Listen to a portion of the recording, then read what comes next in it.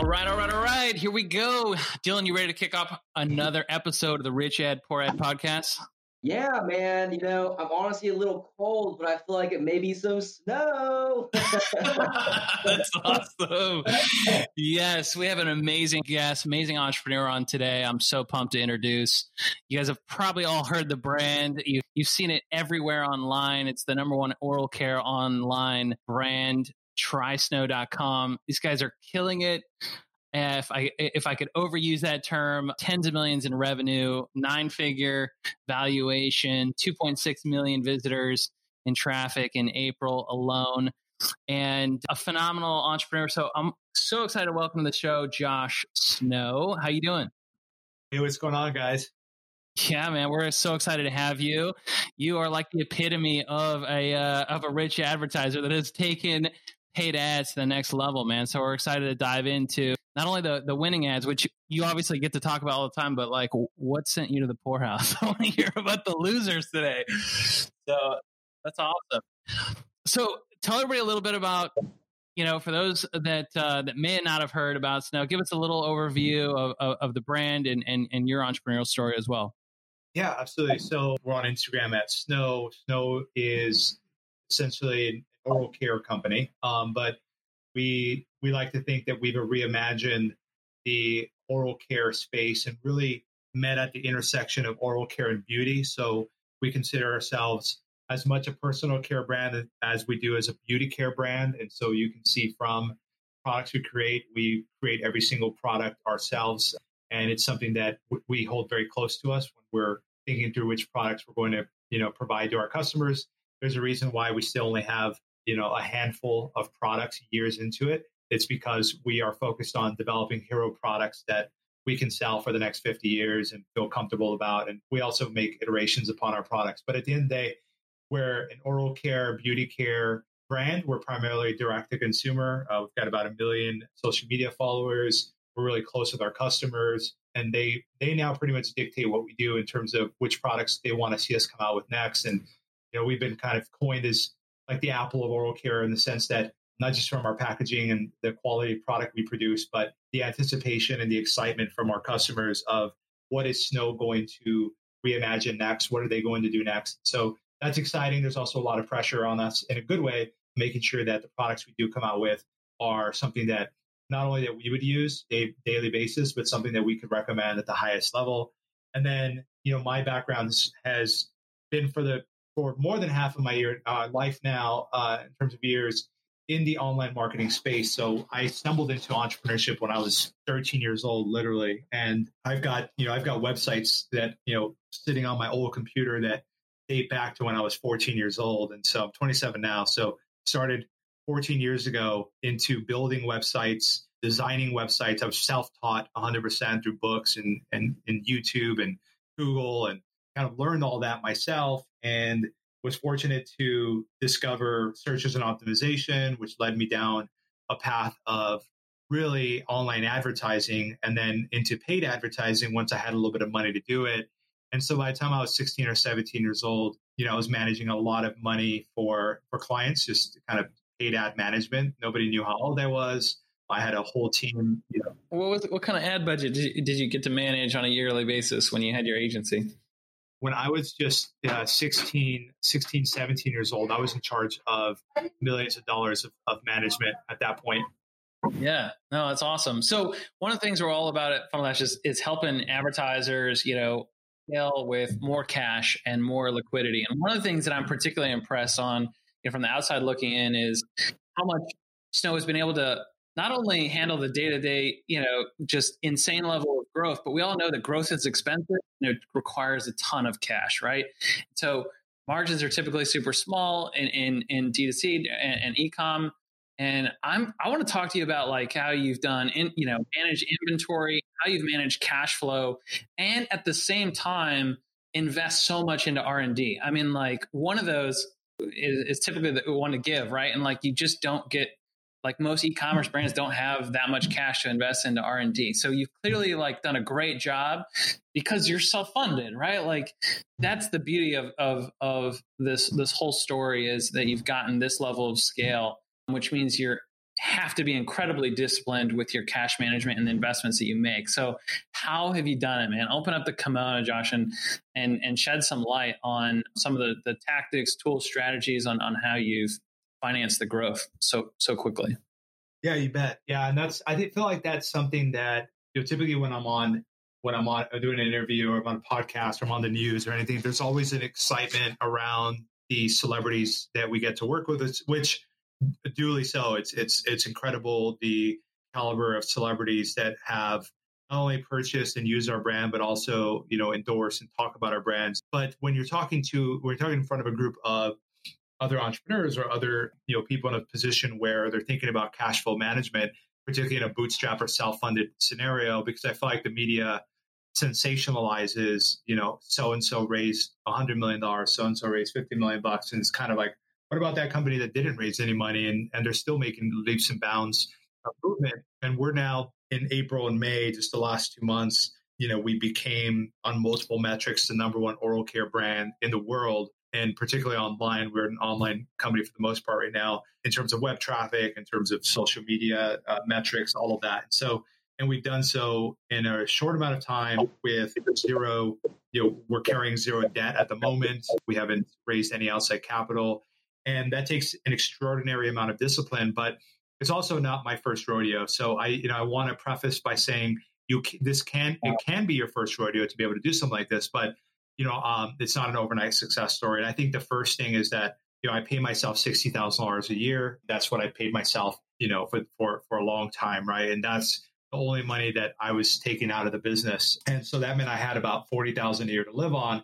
But, I've been doing this for so long, and I've been fortunate to build and sell a few companies that, I essentially decided to live off of my savings and not have to put the pressure of, Snow paying for my Ferrari. It's like, for me, it's like Snow is not a vehicle for me to get a nicer house or for me to get a nicer car, for me to spend lots of money on dinners and first class flights. For me, Snow is about proving something to the marketplace and doing something for other entrepreneurs, showing what you can do if you kind of look at things in a different angle. And so to answer it tactically, the job of an entrepreneur is to make the next best affordable step. So what's next?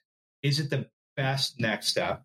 And then lastly, is it affordable? And is it affordable right now? And so I'm constantly prioritizing and using my form of judgment to understand. And it's not a perfect science. I'm wrong. Sometimes it feels like I'm wrong way more times than I am right. But the ones I'm right on, count for something. And so for me, thinking through whether it's leveraging our credit lines. So, American Express, we've got significant credit lines we've built up over time with American Express just by spending so much and paying that off over a long period of time, and also calling them up and understanding what it might take for us to get more credit extended to us. So whenever we have an opportunity to expand our credit lines, we take advantage of that. Even if that means that we're breaking even on some of that spend, it allows us to have the buying power. And I think that I learned something from one of my buddies I was hiking with. He founded a company called Bar S, and they're, I think, the second largest manufacturer of bologna, processed bologna, and hot dog meat in grocery stores. And Oscar Mayer is number one. But anyway, he sold the business for $1.3 billion cash to a Mexican food conglomerate. But while he was going through that process, went for a hike, and he said, Josh, we sell to Walmart at a break even. And I go, why would you sell to Walmart for a break even? That doesn't make sense. He goes, our hot dogs, our bologna's been $1. It's cost $1 since like 1996. Like our price has never gone up. And he goes, in many ways, we're considered a necessity for the public. When times are rough, like during the recession, our sales skyrocket because people aren't buying the expensive brand anymore. They're buying our brand. But he goes, we work with Walmart because Walmart buys so many cases of our bologna and our hot dog meat that they allow us to gain economies of scale that are unimaginable when applied to our other retail accounts. So they might be selling to another account, another grocer, and making so much more on a margin point basis because Walmart is allowing them to buy 1 billion pounds of bologna meat. They're doing it at a break even, but it allows them to make money in other places. So what I try to do is I try to zoom out and think through, and at a very basic level, this is not something I'd recommend, but if you broke even on all your advertising spend and your sales, and maybe you made 5% profit, but you had a 2% cashback card, or you had points, etc. But it gave you buying power for you to be able to leverage that later on.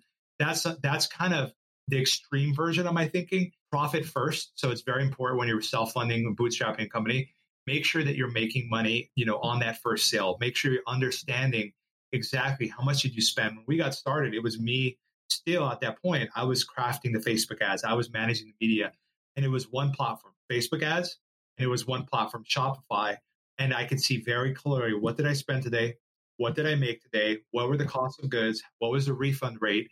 And I could see day by day, week by week, because it was so simple at that time of Facebook ads, Shopify. I knew exactly how much money I was making.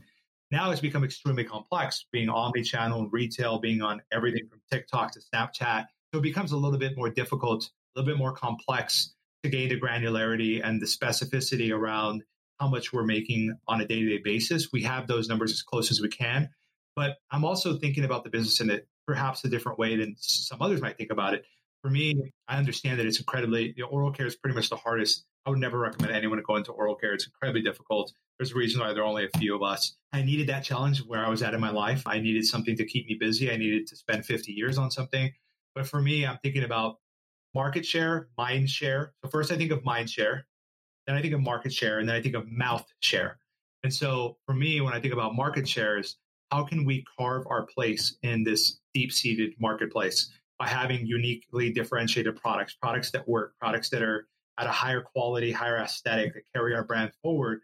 Then mind share is at the top of the funnel is, how can I control the conversation around oral care online? How can I control that kind of theory, that thesis that I'm trying to push forward? How can I do that? Paid advertising is one of the fastest ways to do that, because we're seen by 32 million people a week through our ads, over 2 million a month who shop with us. That's a captive audience. It's like having your own TV show, because you can craft a narrative in order to own that conversation in the consumer's mind. And so mind share is very important, because mind share leads to market share.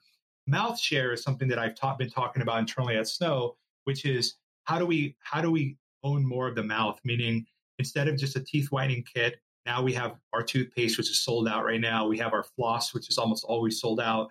We're thinking through, what are the other products to gain more mouth share? So once we have mind share, we can gain market share. Once we have market share, we can build out our mouth share once we earn those customers. So that's how I'm thinking about it on a long-term basis of, how do I build brand equity? So utilizing things like loans, working capital, credit cards, et cetera, as long as I know that I'm making a few percentage points, I'm paying all my bills, and we're good, I can operate, because I understand my data intimately. I can operate for a long period of time, metaphorically eating ramen noodle soup in that aspect, because I understand that if we do this even a fraction of the way right, those people will come back, and we realize the incremental cost for acquiring customers goes down.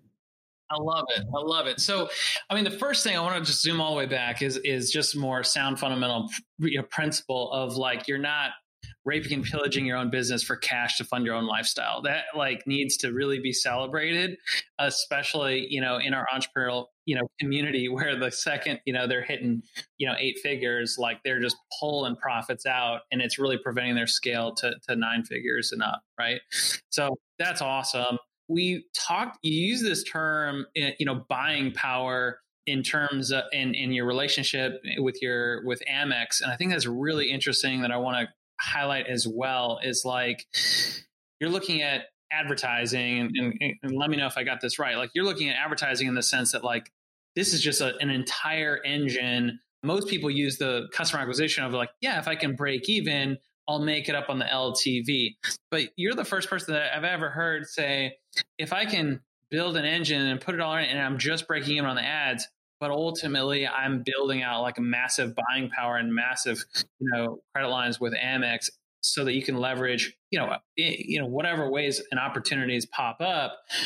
But that's, like, incredibly a different mindset shift to really push somebody to the level of scale that you're at. Is that a fair recap of what you were saying there?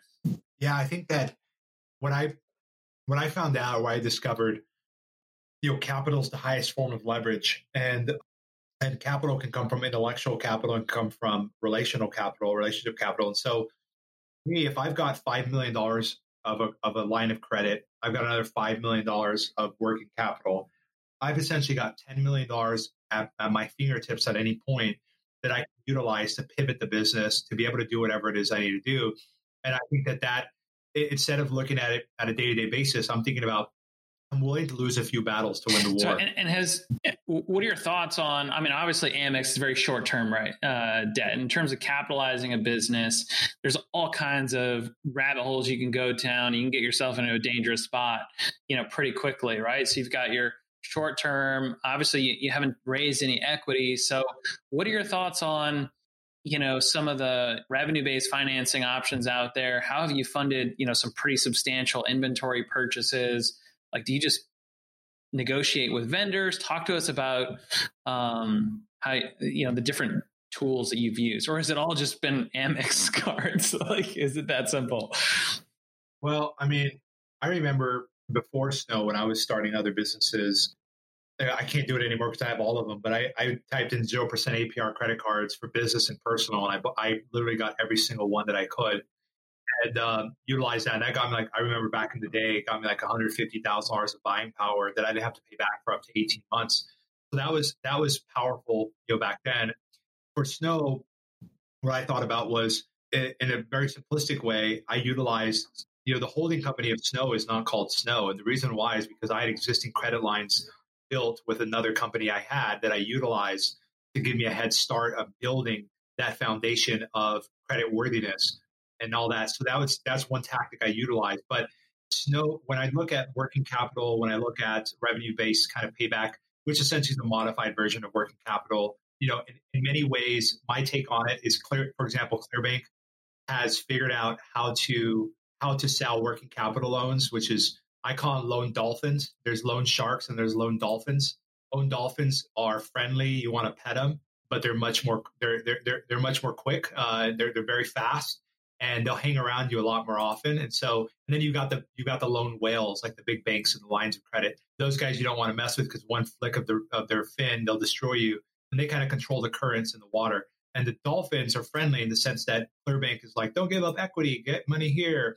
In reality, it's a very secure. Like if I could own Clearbanc right now, that's one business I would love to own because I bet you they're making hand over fist with money and profit. And so I think that Shopify's working capital that they came out with, there's a reason why these guys PayPal working capital. There's a reason why they're doing this, and it's because it's making them a lot of money.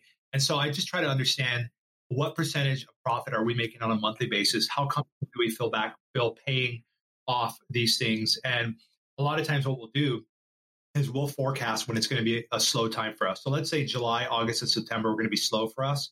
In fact, let me flip this the other way. We know that Black Friday and Christmas are going to be big for us. So what we'll do is we won't utilize working capital during those times. And then when January 1st hits, we'll utilize the last 3 months of bank statements and all the traction we have to get a huge working capital. Yes. I love it. I mean, just talk about some basic cash flow planning principles here is like I see all too many e-commerce companies having awful Q3s and they're trying to ramp up come November and they're, hitting us up for capital like in late August. I'm like, dude, you had phenomenal numbers in November, December, January. Like, why couldn't you hit us up then? And it really limits their upside potential, in Q4. So brilliant strategy. And I couldn't have said it better myself. It's awesome. Yeah. I mean, it's useful, right? It's useful in the sense that I want to go back to this buying power principle because we have case studies with Facebook themselves, and we're able to, because we have access to capital, if we're able to do a big deal or we're able to negotiate with, for example, you make your money on the buy and you make your money on the sell. So when we're looking at vendors who are manufacturers who produce our products for us, we can forecast what we're going to sell for the year. We at least have an idea. And then we double that and say, if we were to kind of essentially pre-purchase or pre-allocate this amount of inventory, what type of unit economics in terms of discounts? So instead of paying $50 per product, can we get it for $40 per product? If not, how much will we need to buy in order to get it for $40 per product? And I try to understand those unit economics intensely because when you're selling, 100,000 units a month and you're saving $10, there's $1 million straight to the bottom line. There's also things about supply chain management in the sense of if you're sourcing anything from overseas, like electronics, for example, you're putting either choosing to put something on a plane or you're choosing to put something on a boat. And the better off you have that forecasted, the more you can save. I mean, we could save $1 million a year without even blinking, straight to our bottom line by utilizing more efficient supply chain planning. And this is done by this is not like rocket science. It's literally a Post-it note with paper. It's like, how much did I sell last 30 days? Multiply by 12, double that, go to a manufacturer and say, hey, if I promised to purchase at least the 1x of that, so you take your 30-day sales, multiply by 12. If I say I'm going to stick with you exclusively for 12 months and at least purchase this, what can you do for me? And then then he says, oh, okay, I'll give you this, I'll give you this. Then you go back and say, okay, if I doubled that, just saying if I was able to, we don't know, but if I was able to do that, what could you do for me then? And then saying, do I have to pay 100% of the inventory up front, or can I get terms with you? Can I pay 30%? You make the product, pay another 30%, it's in my hands, and then I've got net 60 to be able to pay you back. So now you start to float. What happens is you start to stack your terms. You've got vendor terms that you're paying out for your product. You've got a credit line with Facebook ads, so you've got 60 days to pay them. And then you're paying them with a platform like Melio Payments, which allows you to send an ACH using your credit card. So now you've got Amex floating you another 60 days, but you're really sending them a wire transfer they're getting as an ACH. So I can essentially I can create my own payment terms. I can create up to 180 days of cash flow management where I don't have to pay that back for 180 days, which allows me to do so much in the meantime. Now you have to be careful, because if you go a little too crazy, you end up not making money. You got to pay that money back some way, shape, or form.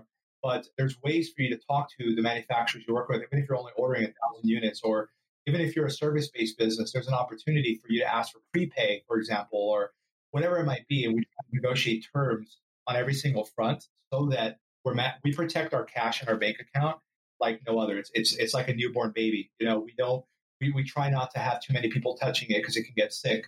And so we try to preserve that as much as absolutely possible. Yeah. I think, just to highlight that again, you're nailing it on point. Like if you can stack your float, and you're spending $1 million a month on ads, right? And you don't have to pay that bill for 180 days. I think that's pretty extreme and very dialed in. For most people, they're paying off their ad bill every 30 days.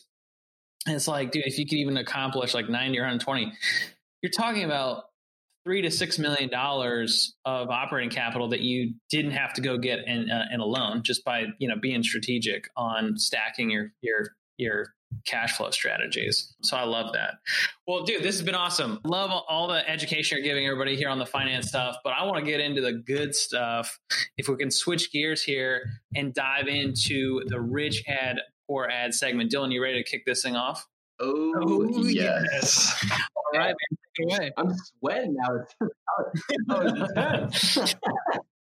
Well, sweet, man. So yeah, I know you kind of mentioned some, campaigns that didn't go so hot and some campaigns that went pretty well. Would you prefer to start with the campaign that did not go so well or the one that went well?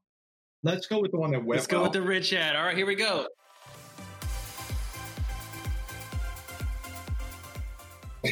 So the one that went well, it's more of a strategy in the sense that when you visit our website, you're going to get retargeted, right? So something that has worked well for us and continues to work well for us is that I brought on Rob Gronkowski as a partner, an American football player, and he's got a few million fans online. But people buy from who they like and trust, and that doesn't mean that that's you at that point as a brand. And so you're fresh, you're kind of a stranger to them. And so what we've been doing is across our influencers, including our own customers, we've been utilizing user-generated content, whether it be a celebrity like Rob Gronkowski or it be a smaller influencer that has 10,000 likes on Facebook. We're getting them to try the products. We're getting them to talk about the products. Even on their iPhone, they're holding their iPhone, they're using the product, talking about their results, how much they love it, etc. And we're running those ads from their pages. So you'll see an ad running from Rob Gronkowski's page talking about what he loves about Snow and why he uses the products, etc. And so you're not just seeing retargeting from our brand, you're seeing a sequence of retargeting from different pages. We also work with our editorial partners. So if it's someone like BuzzFeed, for example, we're talking to any blog that is writing about us or willing to write about us and say, hey, can you give us advertiser access to your page so that we'll pay 100% of it. We'll give you 2% of the ad spend or something like that. so that we can run ads from your page regarding this content. Your page will grow from it. Your website will get the traffic, etc. We'll pixel it. But now I'm running that against lookalike audiences from a blog like iloveteeth.com. And that's someone else's blog. It's not ours. But when someone visits our website, they're now getting retargeted from an article that says why snow is the number one choice we recommend. And it's from a third-party page. It's on a third-party website. And then they might also see Rob Gronkowski from his page showing a video of how he uses it when he's working out. And you say, wow, and all of a sudden it creates this ripple effect. You've got user-generated content, editorials, celebrity influencers, and then our own brand stuff. It significantly decreases the cost to acquire that customer, and they also retain for a lot longer because the trust factor is built in there. They're seeing third-party referrals talking about your products, and it's that sequence of ads that does really well for us. And typically in that aspect, it's talking to the exact points that influencer is talking about. And I'm talking about you can literally hit up your customers, or you can hit up your friend who has 5,000 likes on Facebook and say, hey, would you be willing to get some free product? I'll pay you a few bucks, make a video, and then just add me in 2 seconds to your ad account, and I'll start running ads from your page. So running ads from other pages, whether it be another person or another blog or another celebrity, has been very effective in amplifying the success of our marketing. So one of the things just to highlight to that, Josh, is HubSpot did a study. You said that coming from influencers and celebrities, they retain longer and they're worth more. And churn, right? And so HubSpot did this whole study on like, why are some customers worth more and stick around longer? And most marketers, I would say, start with like, well, the product sucked, or the follow-up sequence sucked, or the rebill was too priced, or like they start with all the tactics. And HubSpot did this study, and they found out that the biggest driver of retention and LTV was not any of those tactics, but it was how they were sold and the funnel of which they were sold. And this is very true in the world of finance, right? Like when we fund somebody's ad spend with AdCard or AdCapital, it's actually the same. A part of why we strategically sell and partner with digital ad agencies is because they're the ones that manage the ad budget, right? And then they refer the client in, and they're a trusted advisor. So the default rate in finance is way lower because it's coming from a trusted advisor and influencer.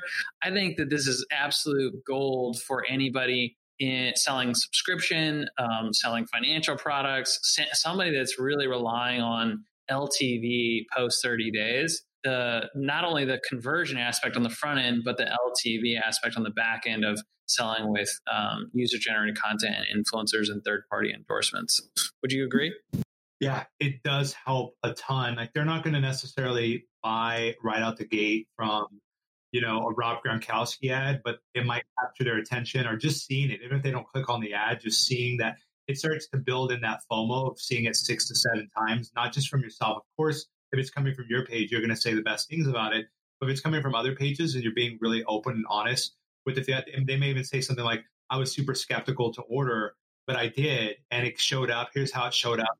That genuine nature of it works really well. Now, I do have a question. Man, I think you brought this up back at iStack in Vegas. I don't know if that was last January or the January before that. But, you mentioned kind of sending products to your friends, essentially running ads from their page as an advertiser. But when it comes to getting some, guys like Mayweather, I feel like I remember you mentioning, he's got all the money in the world, so he's not looking for extra money, but it was more of like something very relevant to him or his own line. He could essentially kind of flex on that rather than getting an extra, percent of the sales. Like, how do you kind of go about it in that scenario? If I explained it right, which I may not have. Yeah, we do a myriad of contracts depending on the celebrity, how big they are, what they're open to, what we're open to. But for example, Rob Gronkowski is an equity partner in the business. He didn't put any money in, but he's a part in the business. He's essentially lent his social capital to the business and became a huge fan of the products before he became a partner. But there's the equity scenario, which is like the people revert to that. It's like, well, it's a piece of my company. It's it's the Rock Johnson. It's like, well, he gets pitched at all day long. It doesn't mean that he's interested in it. You also want to be very careful where you're just doling out equity of your company. So what we try to look at is how can we structure it so that it's much more akin to a licensing deal, an endorsement deal over a long period of time, if it's the right celebrity. And so if Floyd Mayweather makes sense for a certain certain of our products for certain of our audiences, and whether it's a younger audience and those that are coming back to buy again.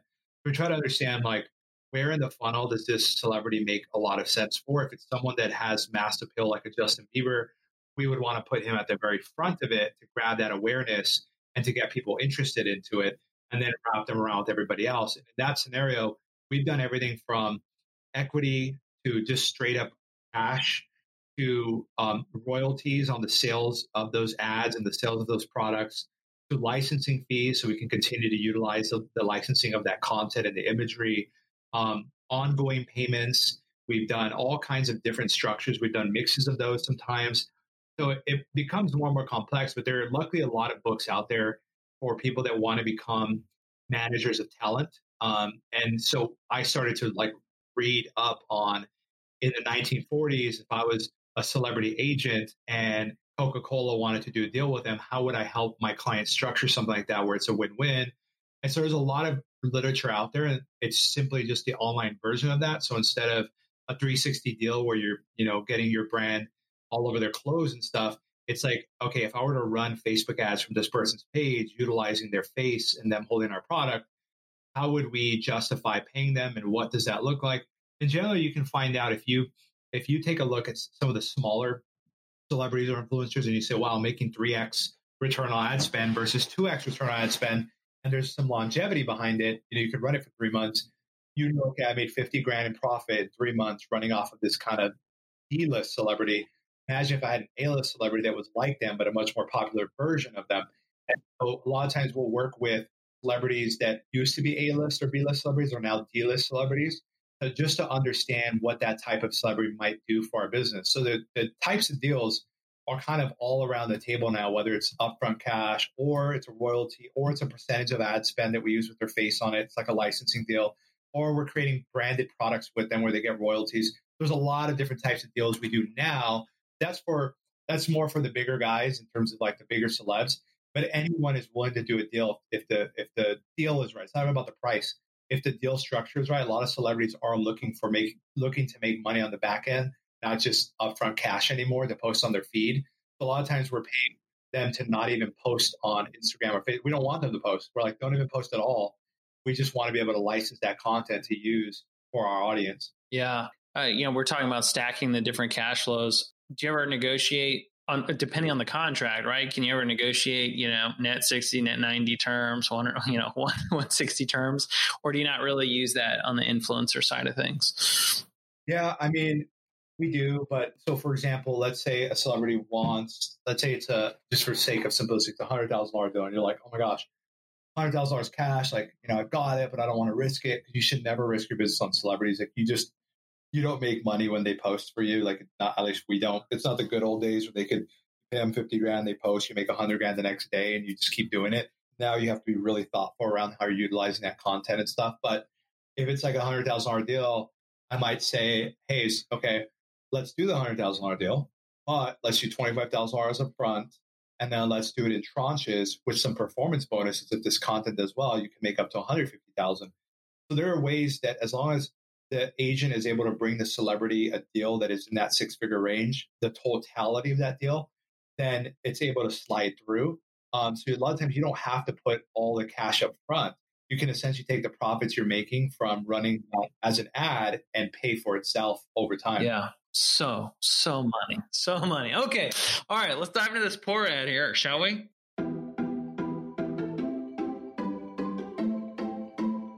Yeah, I'm curious on this one. You sounded pretty enticing, but yeah, you want to kind of give us a spiel here? I believe it was a try before you buy offer.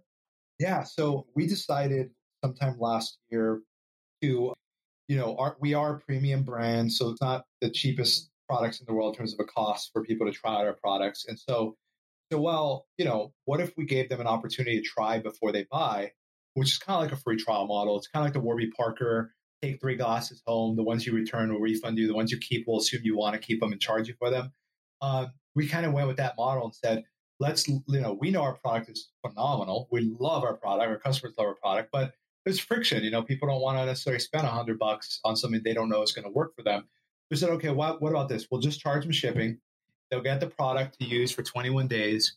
And if they end up keeping the product, we're going to assume that they started to see results and they want to stick with it. We know that we have a very low refund and return rate, so we know the product's great, but it backfired because our product is not a mattress where you can try a mattress at home. Once you unbox that mattress and you lay on it a few times, it's pretty much yours. And trying to return that thing is a nightmare. Our products are very small and they are higher priced. So when someone's taking that leap of faith to try the product, they're a lot more likely to say, oh, I never got to even trying it. I'm just going to send it back because I don't want to pay for it right now. And because it's small, you can send it back very easily. So that backfired in multiple ways. It also backfired on the lookalike audience side of things. What was a rich audience set that our Facebook was finding for us in terms of rich, I mean, in terms of a very deep layer of data of like, these are people that spend over $100 with Snow. Let's find more of them. It started to go and find people who were looking for free products, people who maybe never would become a Snow customer to begin with. And it's the lookalike audience, the pixel started to turn on us within 7 days. And it started to find a lot of people who are quote unquote bargain shoppers. And as a premium brand, that's kind of the last kind of cohort of customers you want to spend money acquiring. And not that we discriminate against any customer. We have customers all over the spectrum. We sell to literally 160 countries in the world. But it's something that the lookalike audience said, oh, okay, we're driving a ton of conversions. Because by the way, our customer acquisition cost cut by like 90%. So we were driving credit card signups, for pennies on the dollar.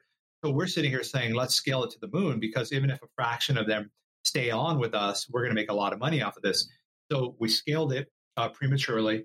And what ended up happening is that people started using like preloaded cards, prepaid cards, so that when we rebuild them, it wouldn't work. They started ordering 10, 20, 30 of them with different names. They're getting all these kits for free. And it really just backfired on us. And people were literally commenting in the ads saying like, just use a prepaid card. That's what I did. Put $5 on it and then they can't get you. Ha ha ha. It started to snowball in the wrong direction. And it ended up getting us in trouble with PayPal. It ended up getting us in trouble with our payment processors. It became such a nightmare. And then everybody was like, hey, I didn't know that we were going to get charged for this. I thought it was a totally free product. The messaging wasn't done correctly. And so what we thought was our knight in shining armor with the try before you buy ended up really becoming something that nearly assassinated our business. How'd you dig yourself out of that, man? Like that put you back pretty far, it sounds like. Well, in many ways, shapes and forms, we're still getting out of that. So that was like a year ago. There's still a lot of collateral damage from that in terms of merchant processing, in terms of chargeback rates, in terms of a lot of things. We shut it off. Like as soon as we recognized what was going on, we shut it off. What it did though is we ended up sending out like 25,000 products that we only were able to charge for maybe a fraction of those. So it depleted our inventory. So we weren't able to recover very quickly from that. We lost all the money on the inventory.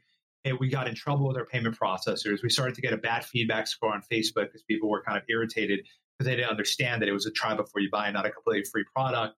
So we had to just kind of realize like, okay, that doesn't work for our business. We're going to focus on driving sales on the front end. People have to pay for this product. We can do discounts, but they're going to have to pay for it. We had to essentially just revert back to what we were doing before that. But it took about 6 months to kind of dig our way out of that mess. Yeah. Wow. Woo. A poor end to put you in the poorhouse. Oh gosh. Don't try before you buy. You heard it first here. Josh, this has been amazing. Thank you so much for just opening up and being so transparent and sharing all these insights. You're the king of oral care, but also just a monster at cash flow management. So congrats on all the success you've had. Tell everybody what's next, and how can any of the listeners support you? Yeah, I am very, very deeply invested on multiple levels on brand building. My kind of life on the entrepreneurial side has become focused on brand building. I love the direct-to-consumer space. I love the e-commerce space. I love the SaaS space as well. But I just love the brand building aspect of business and what that can do over sometimes a short period of time, but certainly over a long period of time. So you can find me. I'm very transparent with the business, everything that I'm doing. You can find me on Instagram at Josh Snow. And then anything Snow related, we're on Instagram with the username Snow, S-N-O-W. And our website is trysnow.com, TRYsnow.com. That's awesome. Thank you so much. Thanks, guys. Much appreciated, man.